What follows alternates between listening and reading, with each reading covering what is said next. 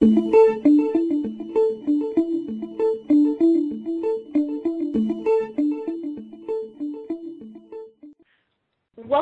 to the March 2016 podcast for the Journal of Parenteral and Enteral Nutrition. My name is Dr. Kelly Tappenden, Editor-in-Chief of JPEN and the Kraft Foods Human Nutrition Endowed Professor at the University of Illinois at Urbana. I'm pleased to be joined today by Dr. Ryan Hurt, who is Associate Professor of Medicine and Director of the Home Enteral and Parenteral Nutrition Program at Mayo Clinic. Welcome, Dr. Hurt. Thanks for having me. I asked you to join us today to discuss your paper entitled The Prevalence and Contents of Advanced Directives in Patients Receiving Home Parenteral Nutrition. This paper really struck my attention because we focus so much on the physiology and metabolic science of patients receiving nutrition support, but you've addressed a very important personal and legal issue in this paper, and you do so using the scientific method. What was your interest in conducting this work?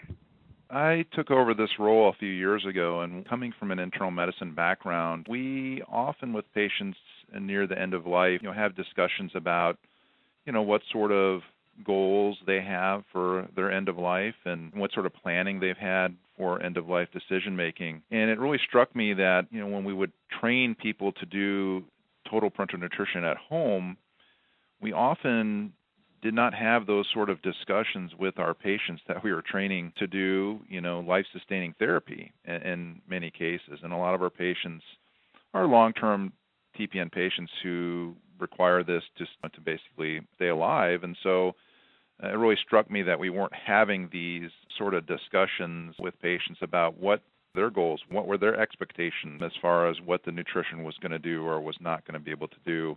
We have those sort of brief discussions with all of our patients. I think we do a pretty good job, but really getting into more details is something that we don't do in general, I think, a good job of. And so we wanted to investigate and see how often our patients in the past were actually having formal advanced directives on file.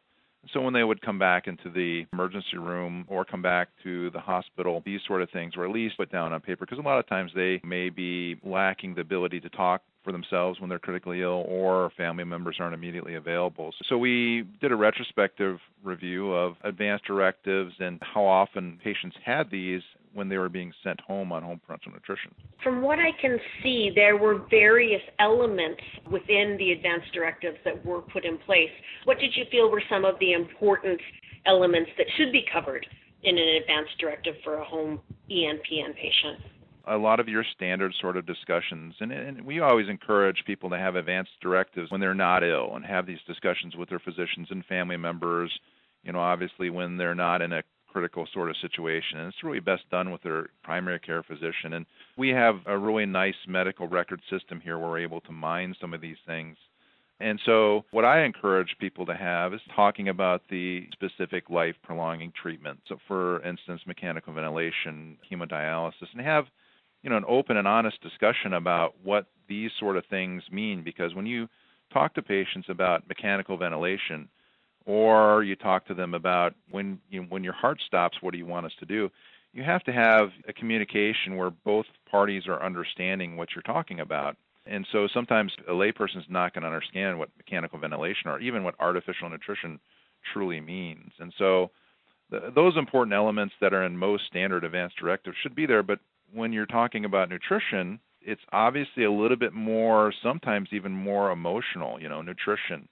This has been documented in many legal cases, such as the Shivo case, that feeding people sometimes is viewed differently than even things like hemodialysis, just because it's a natural, almost right to feed, to have nutrition. And so it can be even more of a difficult discussion. Well, of course I want nutrition is a typical response we have. And so we have to tell them what artificial nutrition means and what the implications of it are, what sort of quality life sort of implications it has.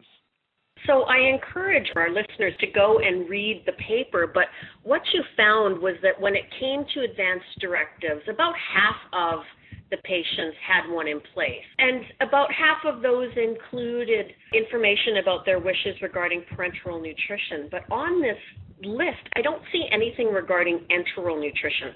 Was that specifically mentioned on these? Because, you mentioned the Terry Schiavo case. That would be something that would have been very relevant in that instance, right?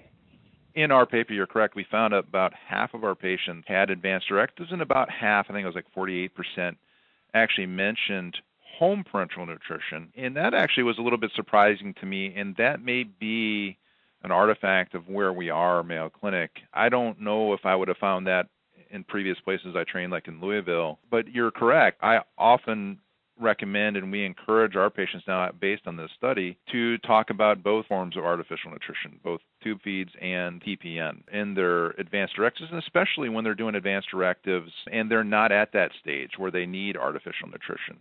Most of these patients actually put their advanced directives in about the time where they were about to be placed with artificial nutrition. So it was really specific to TPN because that was our patient population. But I agree, patients and healthcare providers should talk about nutrition aspects, both enteral and parenteral.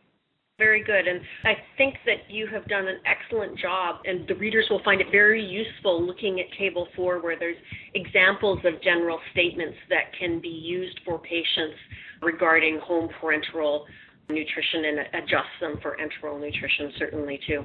Yeah, Any final recommendations for clinicians based on this work that you've done?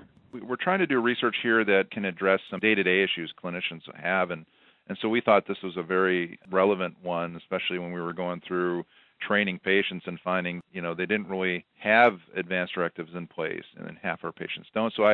So my big take-home is have these discussions with your patients, especially ones that the decision to make as far as artificial nutrition is upcoming, but also encourage nutrition professionals to have these discussions with patients they may be doing just lifestyle counseling with, and have these end-of-life discussions, because when you're sick and you're in the hospital, that to me is a time that's not ideal to have these discussions, because people get scared, they're fearful, they have a lot of things that may have come up suddenly that may sway their decision making. You can always change your advanced directive. That's another message. It's not like it's set in stone, and so these sort of discussions can be ongoing with patients and healthcare providers, and also to update your advanced directives if there's any changes in your thought process as far as patients go, to have healthcare providers talk to them on a regular basis about, is there any update to your advanced directives, or any changes? And so these are just things that we do on a daily basis with our patients now as a result of this study. Very good. Well, congratulations to you and your colleagues, Dr. Hurt. This is an important and necessary contribution to the clinical nutrition literature. Thanks for joining me today. Thank you.